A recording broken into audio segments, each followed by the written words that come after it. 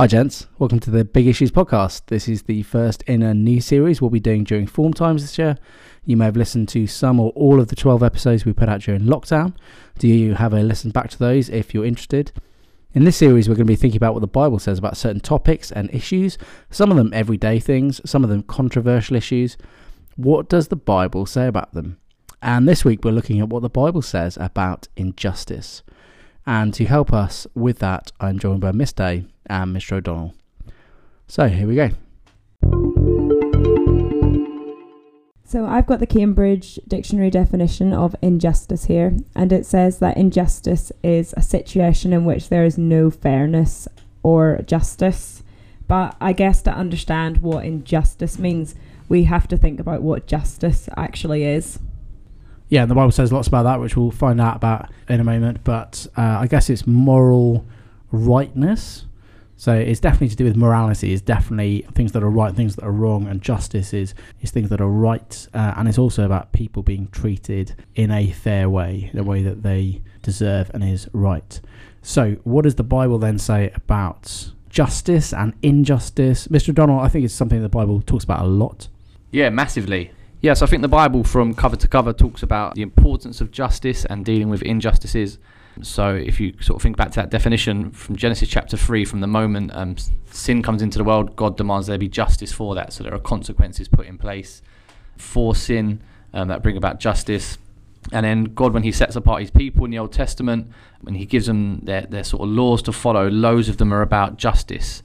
And making sure people are looked after, making sure people receive sort of the right amount of money for the land that they own, people who are widowed are cared for, and all these sort of things right the way through. And Psalm 89 verse 14 says, righteousness and justice are the foundation of your throne.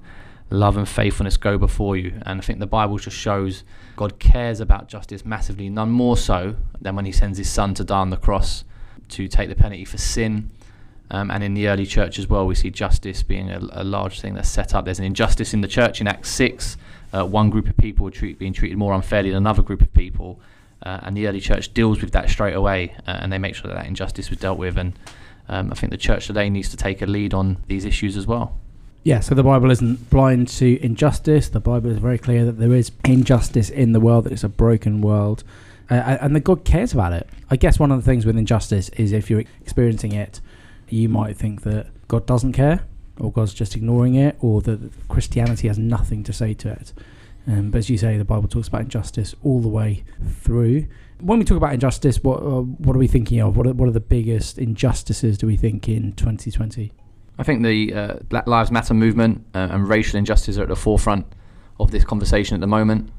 And in the church in particular, I think is having to respond to that, and is doing so in sort of books that they're reading and things that they're being looked into. So racial injustice would be a huge one and right at the forefront of everybody's mind at the minute. Yeah, I think also we can look at educational injustice all around the world as well. Like here in the UK, it's everyone's right to go to school and to get an education. But actually, there's lots of places all over the world where that is not something that children and teenagers get a chance to do. Yeah, so it's generally people where some groups are treated better than other groups. So as Mr. O'Donnell was saying, the church, Christians should get involved with that, should be at the forefront of that, because God cares about justice. Yeah, definitely. For Christians today, being involved in the fight against injustice is really important. We see that through the Bible and through Jesus' life. The whole way through his life, he helps people who aren't being treated equally, and he sticks up for people who are weak in society. And Christians should copy the example of Jesus. They should try to be more like him all the time. So it should definitely be something that Christians prioritize, is helping others. And a verse in Isaiah that speaks of this says, learn to do right, seek justice, defend the oppressed, take up the cause of the fatherless, plead the case of the widow. So yeah, from that, I think we can see that this should be a real aim of Christians. This should be high on their priority, to help other people. I don't think you can read the Bible and come to a different conclusion on that. Yeah, I think if we claim that God is a God of justice, then Christians as his followers should surely care about the same things that he cares about. Yeah, and Jesus says in Luke chapter 11, he says, woe to you Pharisees, woe to you kind of religious leaders, for you tithe mint and rue and every herb, In other words, they kind of do all the religious things, and they give the money that they should be given, and everyone sees that. But then he says, you neglect justice and the love of God. These you ought to have done without neglecting the others. In other words, he's saying you can't kind of be a believer and follow God's laws in some senses, but then anything to do with injustice and caring for people and just treating everyone as made in God's image, you can't do that. You can't just go, I'm going to do one of those things, but then not treat others fairly. And also you can't stand by. So you can't just go, well, there's injustice happening, but I'm not causing it, therefore it's nothing to do with me. So Christians should get involved, and there's some great examples, some church history of people doing that. I guess Martin Luther King is a great example of that, but also George Muller. It's really interesting this day, the verse you quoted talked about bring justice to the fatherless and please the widow's cause. And there's a guy called George Muller, who's a 19th century Christian who lived in London and Bristol, and he saw that there were lots of orphans in Bristol. And it's really easy at that point, isn't it? What do? You just ignore it. You just think, well, it's not my problem. They're not connected to me. So you just walk on by. But he didn't do that. And he spent the rest of his life building orphanages and setting up schools. And by the end of his life, 10,000 orphans had gone through his orphanages. And 120,000 children had gone through his schools.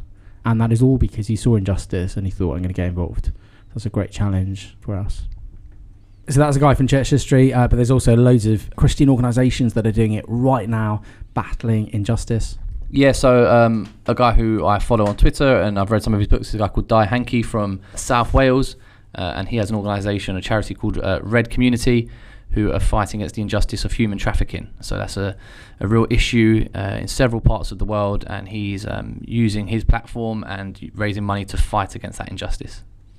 Yeah, there's also a charity called International Justice Mission, which works all around the world fighting against modern day slavery.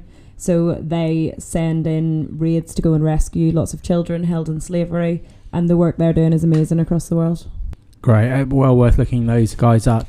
And I guess the final thing to think about is that even with people battling injustice, there will still be injustice, and there will still be people who are just treated really unfairly by others, and there never is justice.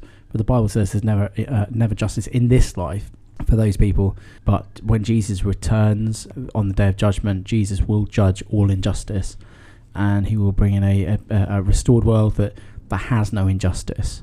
So there's a great hope there for Christians who are going through injustice or seeing injustice at the moment. Here's a big question to leave you with that you can discuss in your form over the next few days. Just have to think about, which is, what are the biggest injustices in the world?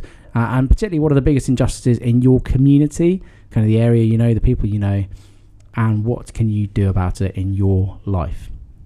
So what's the biggest injustices around at the moment, and what can you actually do to make a difference? Thanks for listening. We'll see you next time.